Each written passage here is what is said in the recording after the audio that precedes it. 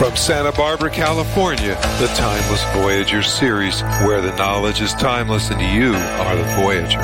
Interviews with leading-edge authors and speakers, psychic phenomena and the unexplained, UFOs, extraterrestrial encounters, government cover-ups, alternative healthcare, new technologies. Fasten your cosmic seatbelts and join me, your host, Bruce Stephen Holmes, the Timeless Voyager.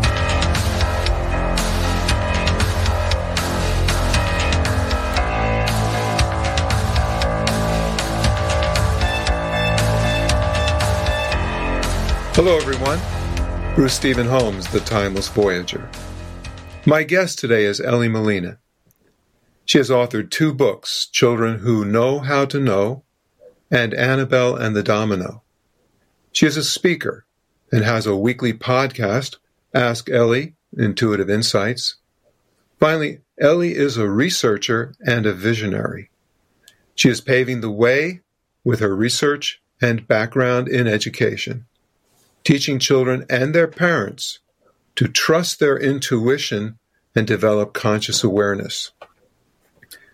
Elly is creating cutting-edge programs that can harness the skills like remote viewing, telepathy, telekinesis, and others to be applied in everyday life. Welcome to the show, Elly.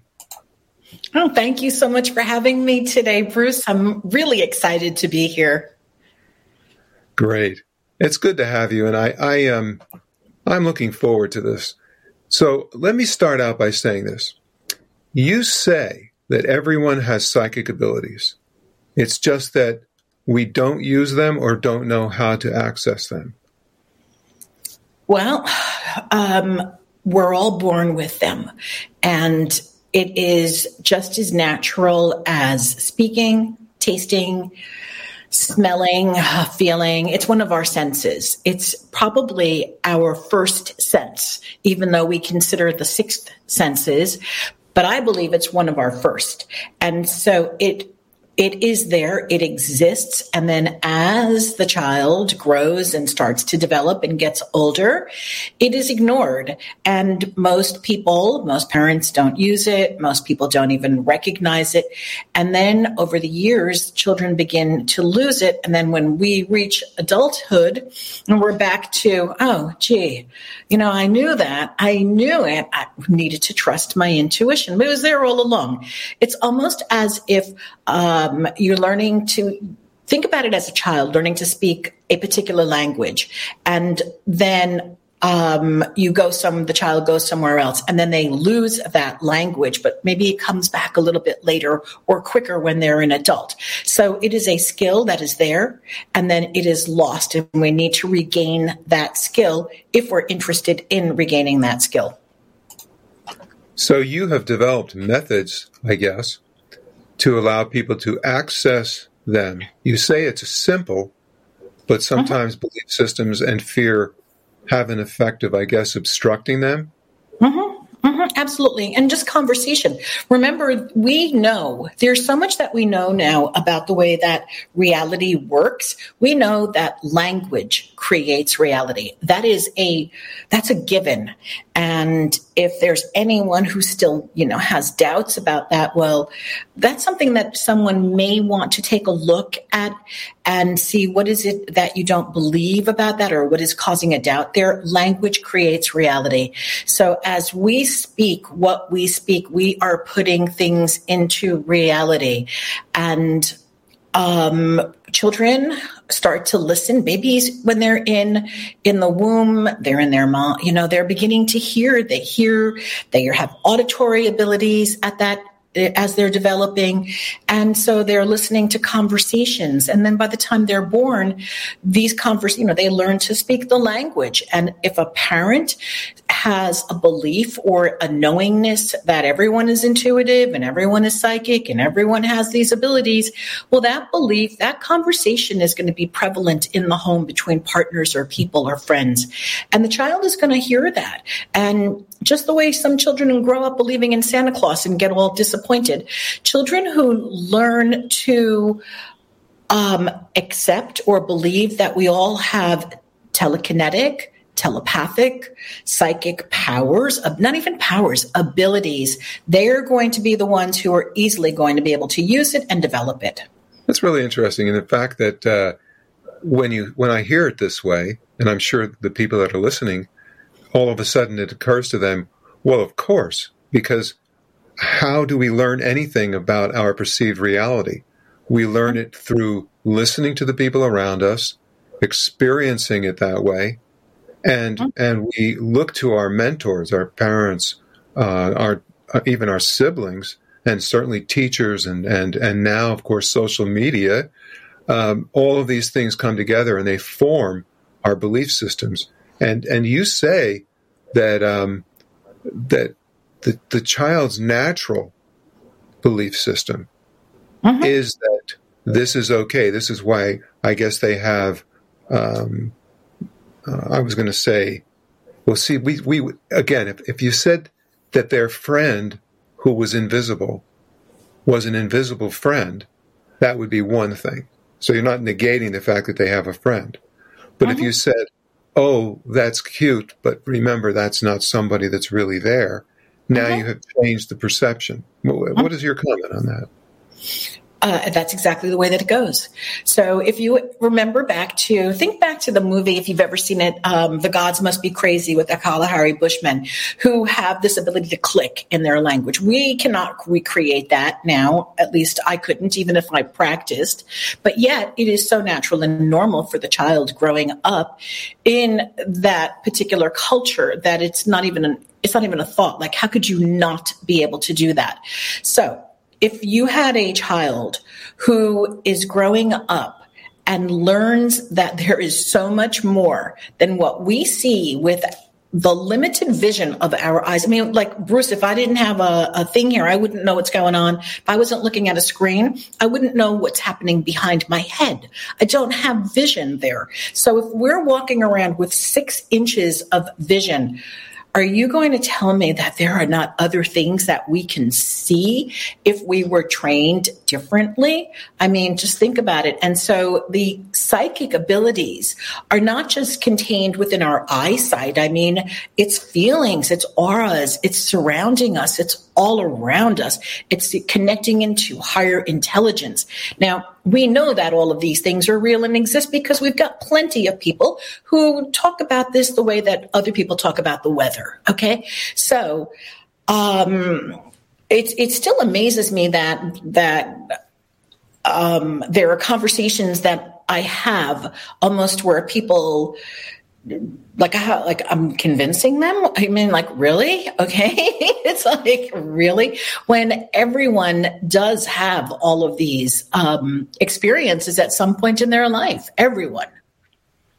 Yeah, it's interesting that you say that, because the reality is that unless this is probably a special case, every person has had deja vu, which everyone goes, wow, that's weird. It's not really weird, but it's weird because they're not experiencing it all the time. But many people have this ability to, let's say, know or think about, I should call so-and-so, and the phone rings and it's that person. And everybody goes, whoa, that's really weird. But it's not weird, is it? No, not at all. It's very normal. And there are cultures that rely, back in the day, before we got down there with our technology, that relied solely on telepathic communication. And they're historically relied solely on telepathic communication, and they still do. So we can teach this. It's not even teaching it. It's like, okay, yes, a child learns how to read. A child learns how to speak. So now we can actually just say, okay, fine, you're born with this ability, so let's use it. Let's fine tune it. Let's see what we can do with this. So I'm going to, Well, I was going to say, do you think that the fact that we have telephones, social media, computers, all these devices for communicating, that has, in a sense, I don't like to use the word obstruct, but I think obstruct is a fair word to use. Do you think that has obstructed our ability to use the natural abilities to communicate, including, all the abilities we've talked about so far.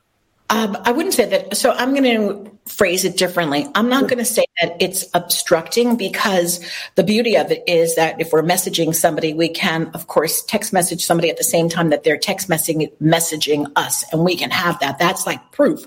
So that is like, oh, look at the evidence. We are telepathically connecting right now.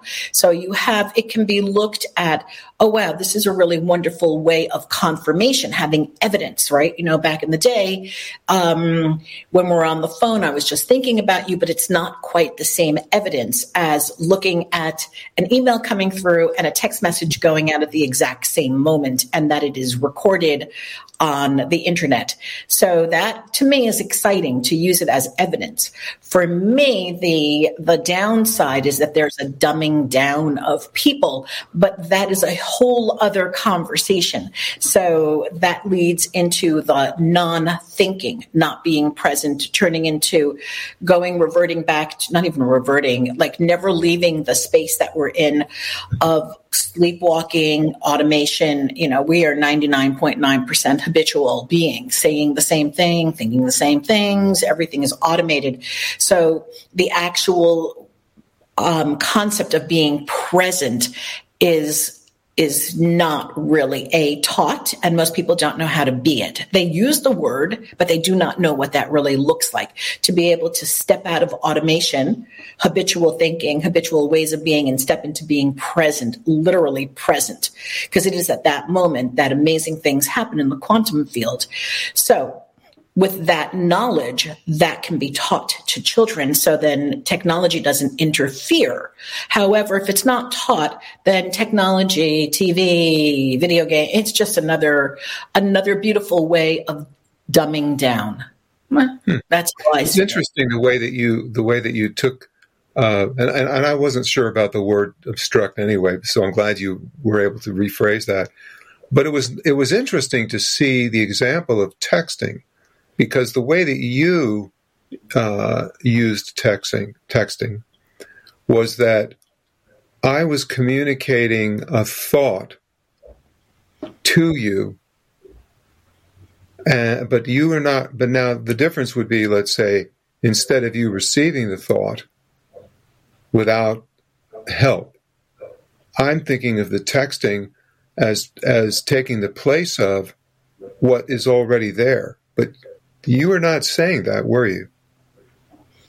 No, I'm saying, maybe I'm not understanding. I'm saying that these two things are happening simultaneously.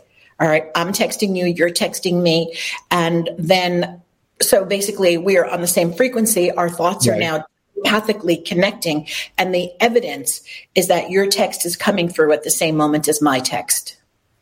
Okay. And so I was off on a different tangent there. I was talking about the idea that to me, or the way that I was describing it, was I was thinking of texting taking the place of, for example, Clara audience. Oh, I see. No, not to me. All right. Because you're just like, yeah. That's all right. It's good. We're learning a little bit here about. I'm just thinking. Yeah, so what I hear, it wouldn't be, to me. It's not taking the place of, because you're getting those thoughts. But now to me, it's just like, whoa, I'm communicating right back at you. So it's not like me getting those thoughts and then sitting there with them and wondering and then not being able to communicate. That's a different realm. You're right. That's a different realm. Okay. All right. So. One of the things that I noticed was that you believe that children are naturally in the alpha state. Oh, that's documented. All right. So that's science. Right. That's science. Mm-hmm. Well, that is science? The children are naturally in the alpha state? Yeah, the brain waves. Brain waves. Because I know, I know that you mentioned that that adults would be in the alpha state, but not when they're... Only when they're meditating, Bruce. We go into alpha when we're meditating. There people that are in the alpha state all of the time? I mean, there are... It's possible. Yeah. It's possible, but for the most part, let's say we're talking brain studies. Okay. So if we take the average, if we take the percentages, there's always going to be an exception to the rule. But mostly if we're doing brain science, we're going to see that 90 some odd percent, 99, 98, I don't know the statistics, are in beta brainwave after puberty. Beta is. Well, that's interesting. Now you say then that the natural access to psi abilities is, I guess, not in alpha. No, it is an alpha. It's an alpha or a lower. But what about theta? Isn't theta one of those areas also? Yes, it's an alpha and theta. It's what I'm saying is that it is not beta. Okay, so it is in the lower. Okay, no, we're agreeing. We're agreeing. I'm just kind of like trying to get the statement together. So I guess the point is that you are taking this one step farther. Then you're saying that children can develop these abilities beyond what their adults can imagine when the children are fostered and nurtured in this natural alpha state. Mm-hmm. Yeah. And most people wouldn't think of that. That's why I was bringing it up. This is what you're doing, basically. Yeah. Is that correct? Or? Yes. So for me, I forget that, how we think that everybody knows what we're talking about because we talk about it all the time. So for me, this is my world. I live in this world. I do psychic readings during the day. I do all kinds of manifesting and magic and take my clients through quantum leaps and work with the children in this field. So it's almost that for me, this is so normal and natural that I forget that other people don't have the same perspective. I lose perspective that other people don't have the same perspective that I have. Okay. And so you're always wow, you're lucky and we're not, I don't know. You're not no, not at all. But you're saying we can actually develop that if we were, let's say, not only listening to this broadcast, for example, but began to try to apply this either through learning from you or other people. The point is that these psi abilities can be developed. And I think what's most important about your work is that you say that it creates compassionate young people with levels of high esteem, confidence, and compassion. What's it do for us old adults? And emotional intelligence. Okay, when done. Yeah, let's talk about that. Let's talk about that because you talk a lot about that, and I think it's time to get there. So for me, let's look at it from a child, right? We look at it as developmental. So we know with the behavior of 2-year-olds, we can go back and look at behavioral books and cognitive development. And we know that 2-year-olds throw temper tantrums. This is, 3-year-olds start asking questions. And we can go through the whole thing, but we see that the behavior of a 5 and a 6-year-old, 4-year-old is there's a typical behavior that is associated with that age. Example, I don't want to do this. No, you can't make me. I don't want to. That's a young age conversation. With emotional intelligence, awareness kicks in, and the chronologically older person has the awareness that is a very young age conversation. So a person who goes through life without having knowledge of conversations, how old they are being, who are aware of their behavior, who are unaware of their emotional behavior, can become older adults who are in older bodies and still acting like young children. We see it all the time. And one of my favorite examples, and this is where I was like old enough to date myself, if anybody remembers who Nikita Khrushchev was. And if you don't, you can Google search and look him up. Okay, so I'm one of those people who knows. So go ahead. Okay.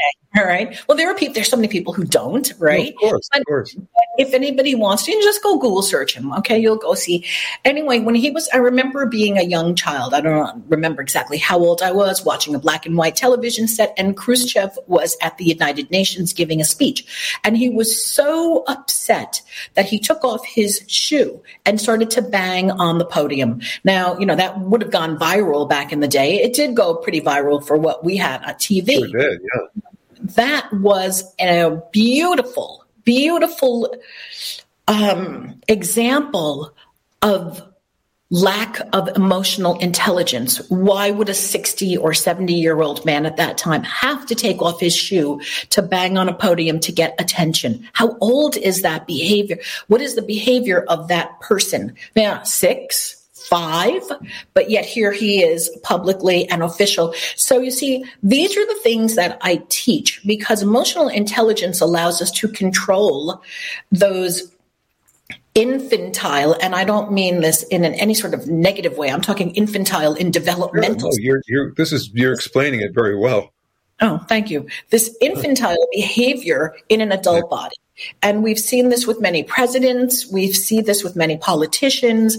We see this with a lot of people, many, older adults. We see this at nursing homes, and they're fighting over seats like they did when they were children. All right. And it's not because they're old and senile.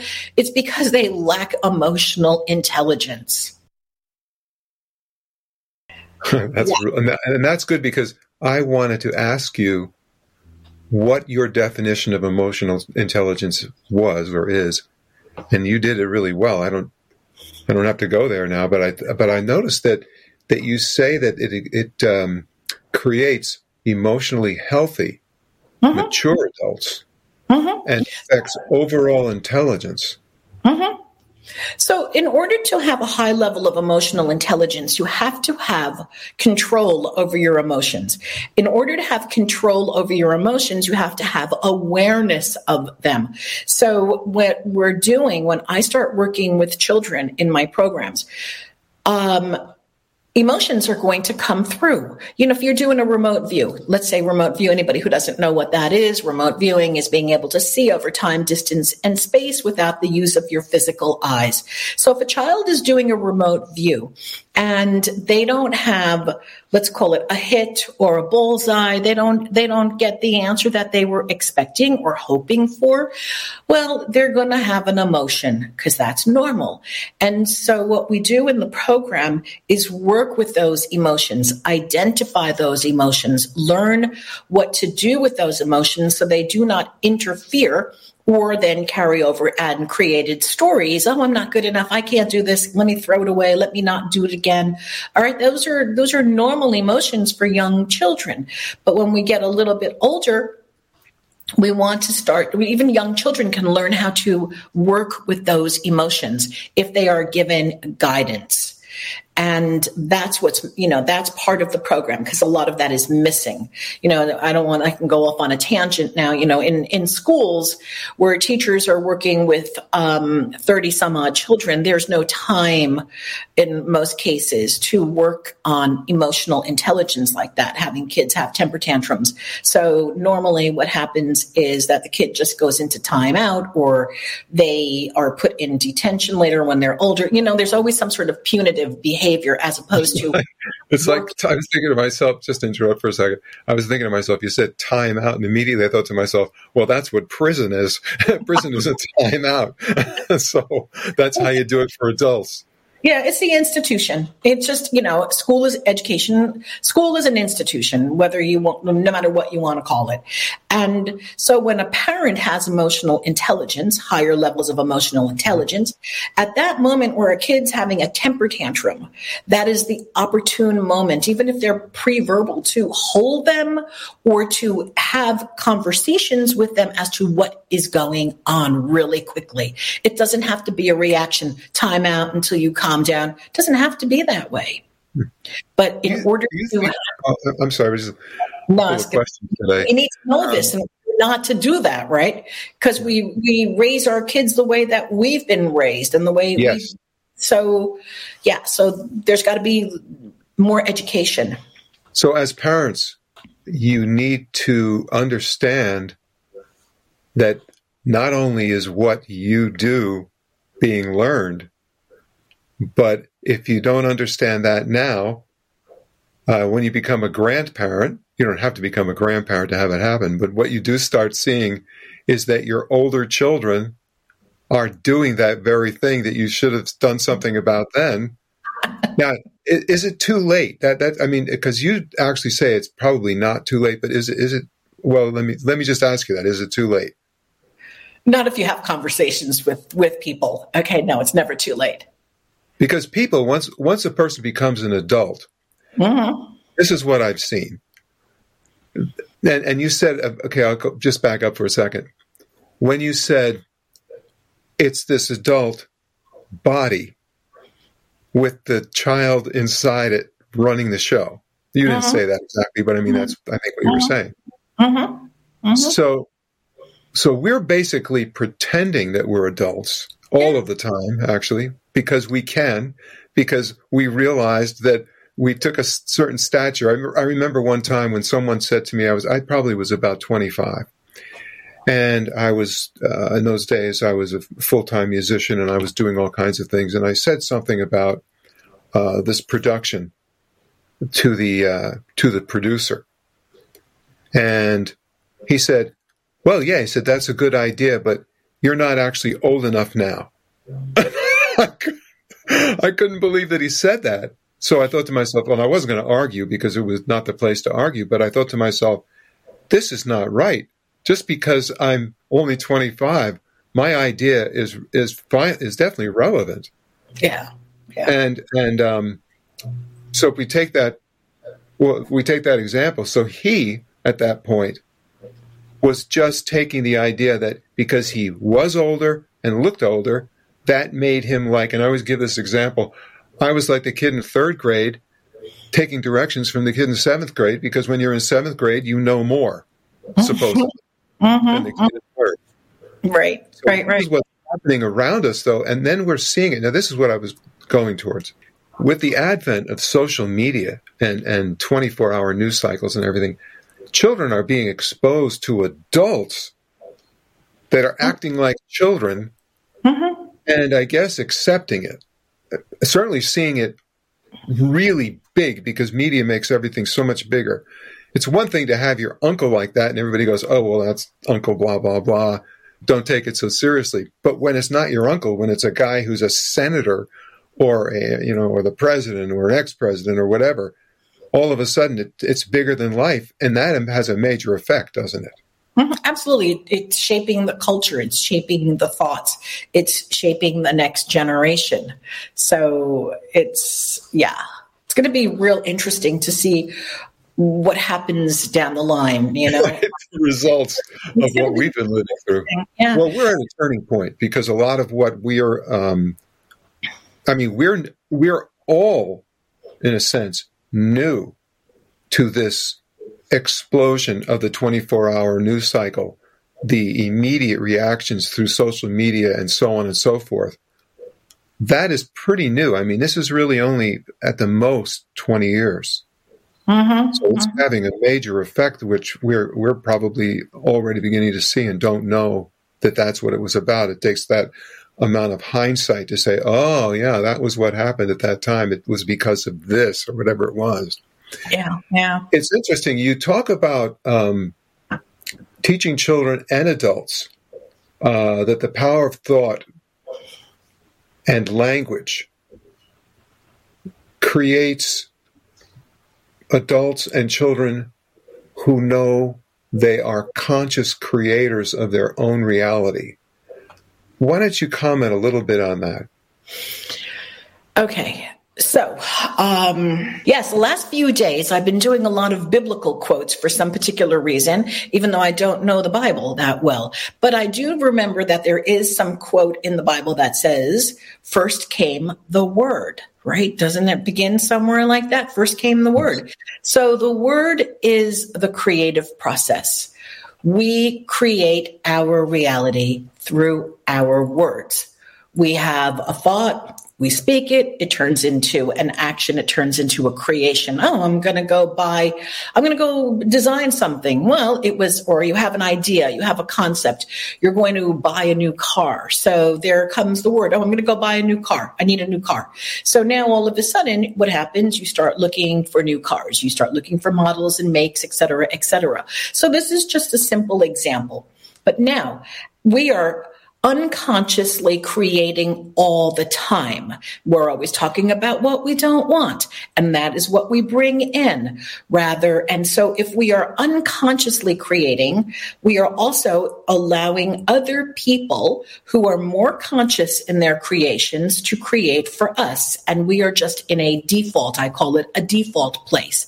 Now, when we're doing this work, the work that I teach, it is teaching children and adults about becoming conscious and focused and present to their vocabulary, present to their thoughts, present to their situations, but mostly present to their thoughts and words. They can then choose to become conscious creators, what they speak, what they think, what they do, who they are, who they're being. And that leads to a whole different result than just being in a big sleeper state. Let's call it like that. Okay. Yeah. So can I do a little tangent? I remember back in the day when I was studying the fourth way, which is the teachings of Ouspensky and Gurdjieff. And Gurdjieff was a philosopher from the Middle East and Russia. And he coined, I don't know if he was the first one to use the vocabulary, but the teachings come down through him a lot, probably based on things that he learned when he was in India and in the Middle East, is that we human beings, even though he didn't have neuroscience, we are asleep. We're in this automated sleeper state. And in this sleeper state, we're really unconscious. And so we are traveling around doing things. Just think about when you're, again, really typical example, when you're driving and you know how to drive really well and you're driving now 2 hours and then all of a sudden you're home and you don't have any recollection of driving 2 hours to get home. It just went like that. But the moment that you're now driving through a really, really heavy rainstorm where you may need to pull over, you can't even have the radio on and people can't talk to you because you are so present, and this becomes a cognitive moment where you are really present like it was that first day that you started driving. So 99.9% of the time we are in that space of zoned out, knowing how to tie your shoes without thinking, knowing how to do this, do that. We don't even know, where did I put my keys? Well, you don't know because you weren't present to when you put them down. So with the point with Gurdjieff is that when we learn how to wake up during the day, during the intervals, because we normally and naturally go to sleep because the mind can't handle it. But when we start practicing during the day to become conscious, stop for a moment, become conscious, become aware, know what you're doing, stop, become present at that moment. Well, that is, like I said before, magic can happen in those moments. And that is where all of these abilities, the psychic abilities, all of this phenomena really lies in that space. You want to call it a gap space, that space where we are so conscious and so present that we have power to do things that are just phenomenal. Yeah, I think that he was calling that self-remembering, actually. Yes, he does. Remember the self. That's right. Mm-hmm. I've been studying Gurdjieff for a long time. It's nice to hear somebody talk about it. So this training in awareness, you say, creates concentration, which I think a lot of people would find pragmatic. Can you explain that a little bit? Well, we're not taught how to concentrate, okay? We just use these words. You go to school, teacher says to you, concentrate. What does that look like? Okay, sit down, look at the book. What does that look like to concentrate? Concentration is awareness. It is when we take our awareness from all of these other spaces that we have, okay? And let's say I'm hungry or I'm tired and we call it when the mind wanders. The mind is not wandering at all. The mind is just going to different points in its, whatever you want to call it, in that space, okay? Now, but when we have our awareness, it's like a flashlight. You shine that flashlight onto one particular thing. That is when your awareness goes onto that. And in that space, that is where you can then focus and concentrate. So like if I tell you right now, you know what, Bruce, think about the last wedding that you went to. Well, you're going to pull out a memory. You're going to think about that. And then I'm going to tell you, all right, you know what? Now think about the last time that you played an instrument in public. All right, now you just went there. So you see, I can direct where your awareness goes. I can direct where your consciousness goes. So when people say, oh, you know, I can't concentrate or I can't focus, that's not true. They're just letting themselves roam around in their head and get pulled in by other agendas, by distractions. And so the ability to concentrate and focus is there. It is just not taught. Without doing too much of a jump, you teach or use remote viewing. Comment on that, and maybe we had some examples to show some things that you did with children. Oh, absolutely. And I would love to do that. Okay. Let's talk about, I call this the walk by. This is that first image that I sent you with the picture of like a caricature. It's like a little boy with black hair, Jon Snow. And it's a drawing, a black and white drawing. I'll bring that up. Okay, so I want to tell that. That's this. I want to tell this story. This is like the greatest story. So during COVID time, I was teaching an online psychic development program for adults. And the adults were put into an alpha state and everything was on Zoom. And we're working now seeing over time, distance and space, and hidden behind my screen, so they could not see what was on the other side of my screen. Hidden behind my screen was this image of Jon Snow. You know, over here, the character with his black hair and his sword. And nobody could see that. Because it was hidden behind the screen. The viewers did not have access to that. So this little boy was about 5. I think his mom told me he was 5 years old. He walks by and he sees the screen and I had a manila envelope on the screen. Okay. And he says, Mom, what are you doing? She goes, oh, I'm looking in that manila envelope. And he said, oh, that's so easy, Mom. And she goes, really? And he goes, yeah, this is what's inside. And he grabs this piece of lined paper and he starts to draw this picture over here. You know, look at the black hair and the thing that looks like a sword, and it's a human. And then he tells her, because he can't write, he says, it's power and dragons. Now, this was all done within not even a minute, Bruce. And then she shows me this picture, and I'm like, okay, now look at the target reveal. Look what this is. This is known as a bullseye. A bullseye. Because anybody who knows who this Jon Snow character is, knows that he is power and dragons. That's part of his storyline.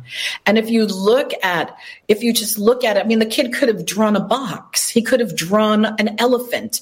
He could have drawn a flower, but he didn't. This is what he saw.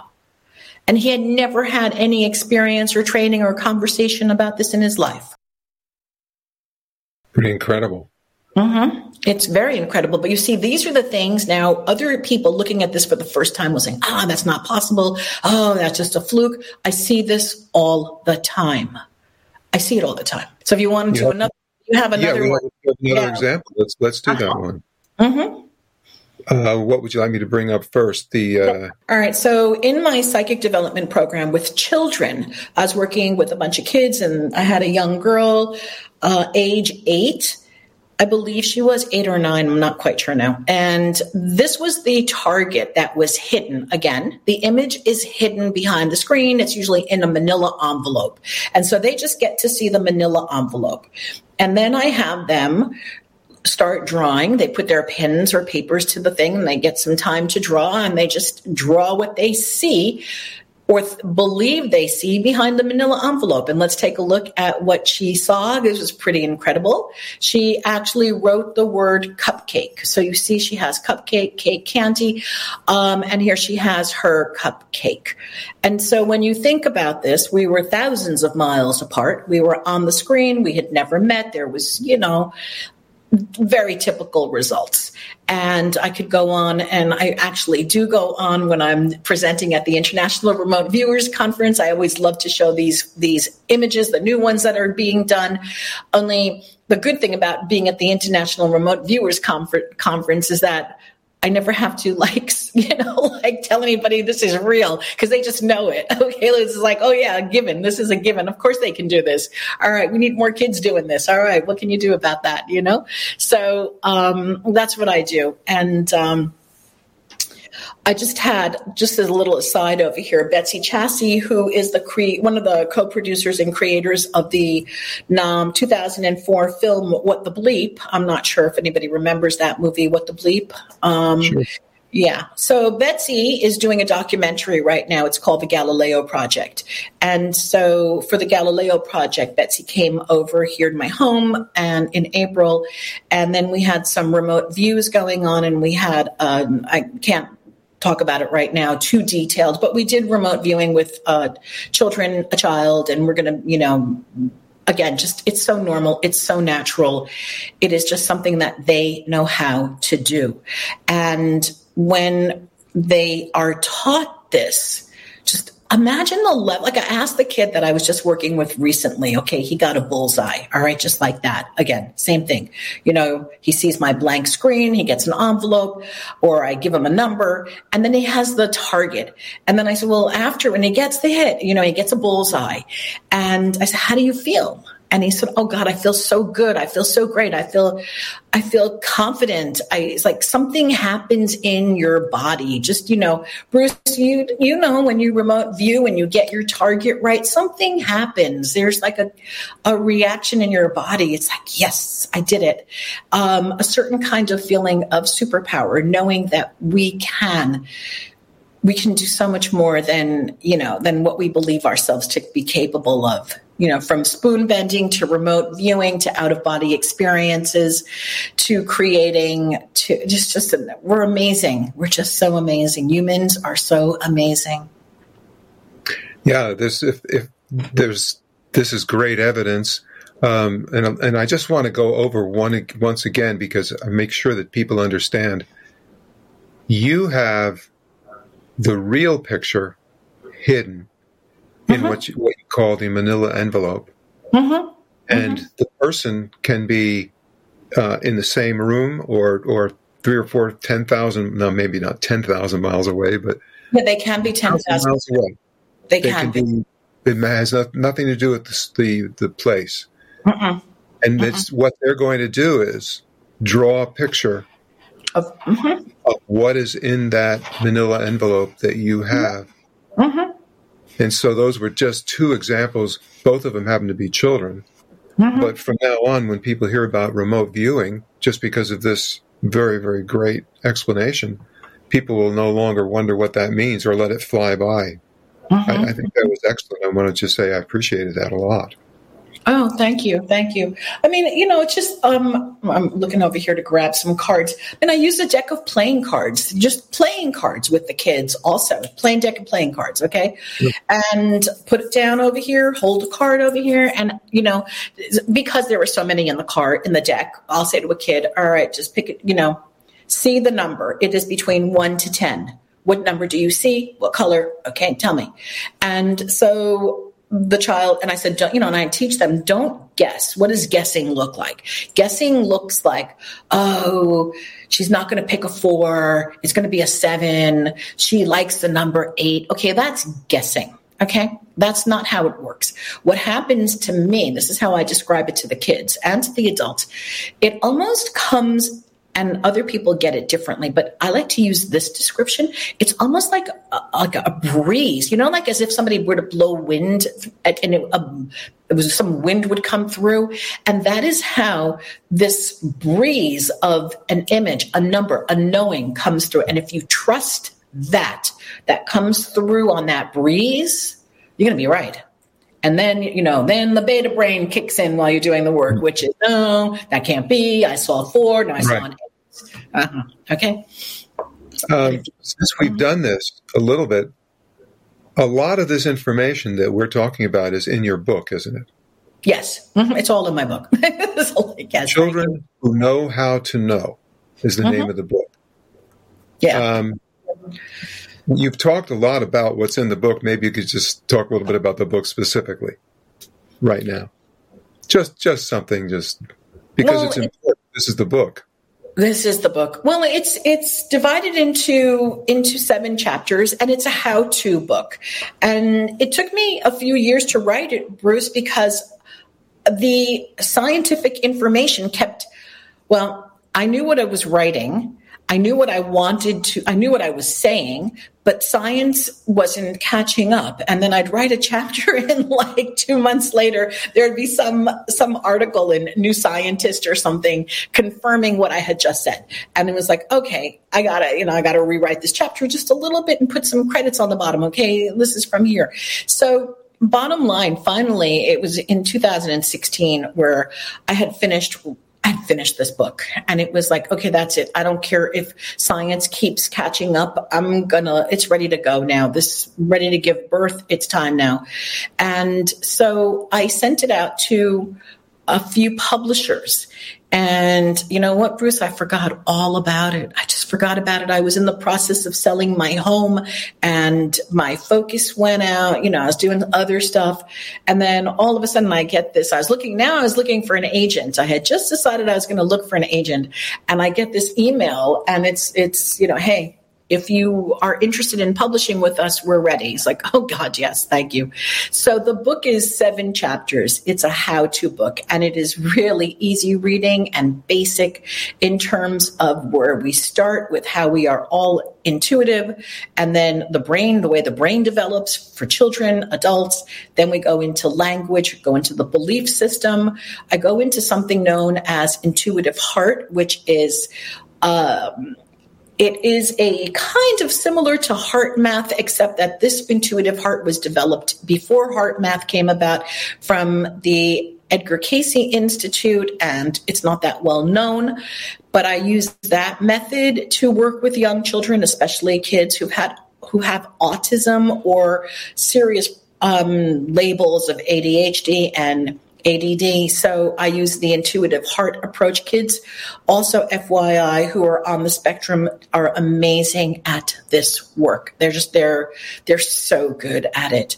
And then in the other chapters, in the last chapter, I talk about what happens beyond remote viewing and telepathy. So I talk about auras, out-of-body experiences, and other telekinesis and other phenomena, because I also work in the realm of telekinesis, which is moving objects over time distance, moving objects without touching them, which is the story of my other book, Annabelle and the Domino, which is I was just going to ask you about that. Let's talk about that.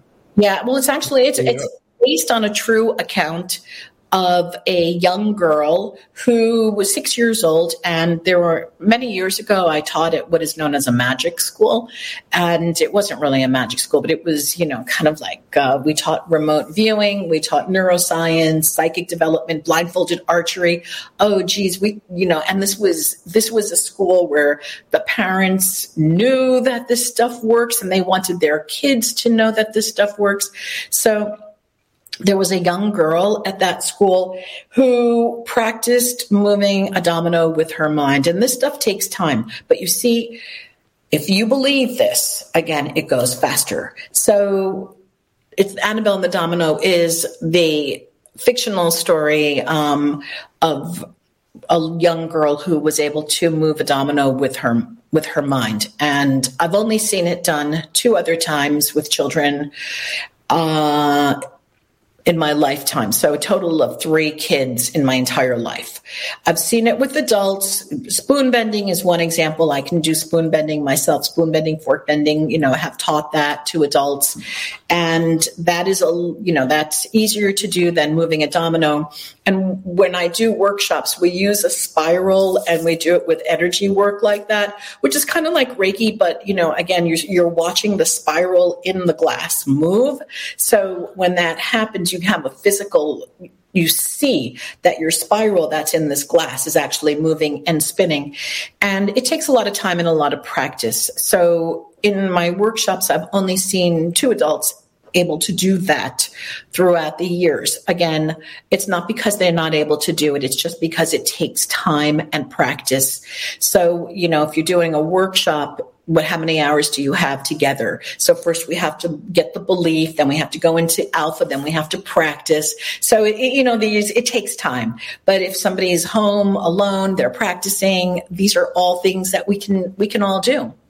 And, during COVID, I did a lot of my own work in telekinesis. And then afterwards, I started asking myself, okay, well, this is all really great. I can turn off a water fountain with over time distance, right, with my hands, psychotronic power. And I started teaching and it was a lot of fun. So and then spoon bending. However, these are great now. I can do these things. So, check the box. But what would it take to be able to transfer these skills and abilities into something else that would be perhaps, more exciting or more relevant to life? So that's where I started transferring it. And finally, before we run out of time, let's talk about your weekly podcast, because people should know that exists. Oh, yeah. Oh, thank you. So I do a weekly podcast. It's Wednesdays at 10 a.m. and it's live. So when people get on Podbean, they can call in with their questions. They can type in their questions. And occasionally, most of the time, I'll have a guest. And just for example, I always look to have people who are working in the metaphysical for the most part, but then I have other people I have writers and, there are other people that come writers and film producers and other people who have just used wonderful things to share. One of my favorite episodes, though, I did magical manifestation during March. And on that, on the podcast that month, I had 3 lottery winners. Timothy Schultz, who won the Powerball in 1997, and he's got his own channel, and he talked about what that was like and how he did it. And then I had Mark Houghton on, who wins. That's how he makes his living now, by teaching people how to win lotteries and win scratch-offs. But Mark had that really great experience. Then, I had another woman, Carolyn Willman, who she's known as the contest queen. She wins contests just like Helene Hadsell did back in the day. Anyway, it was a fabulous manifestation month. That month, there were so many people creating, manifesting, and lots of tips and tools. Well, we're almost out of time, which in this particular case is too bad, but hopefully we can do this again and maybe talk a lot more. Maybe we can do a show on Gurdjieff. That would be a cool show. I don't get to talk to too many people about him, Bruce. But that would be cool. That'd be really nice. You have about 3 or 4 minutes. What would you like to say to our listeners? Something that you would like to leave them with? Watch your language, right? Really watch your language, watch your thoughts. I mean, I'm not looking to sound like a policewoman, but our thoughts really do matter. Our words matter. We can create the most amazing lives for ourselves and our loved ones and people around us if we are merely conscious of the words that we're using and the things that we're saying to ourselves and to other people all day long. If we can really get that down, nail that language. Well, yes, because what you say is very, very important. Even if you think you know that it's not true, or you presume that everybody knows that it's okay, words matter. Yeah, and I'm glad you pointed that out. Well, I want to thank you so much for being on Timeless Voyager. It was great having you. And for the rest of you, I want to thank you again for being here today. Don't forget to subscribe, folks, because it helps us to grow a larger audience. And don't forget to hit that like button. I like to be liked. We all like being liked. This is Bruce Stephen Holmes, the Timeless Voyager, and I hope that your own personal voyage through life towards the development of your highest potential is a joyous and successful one.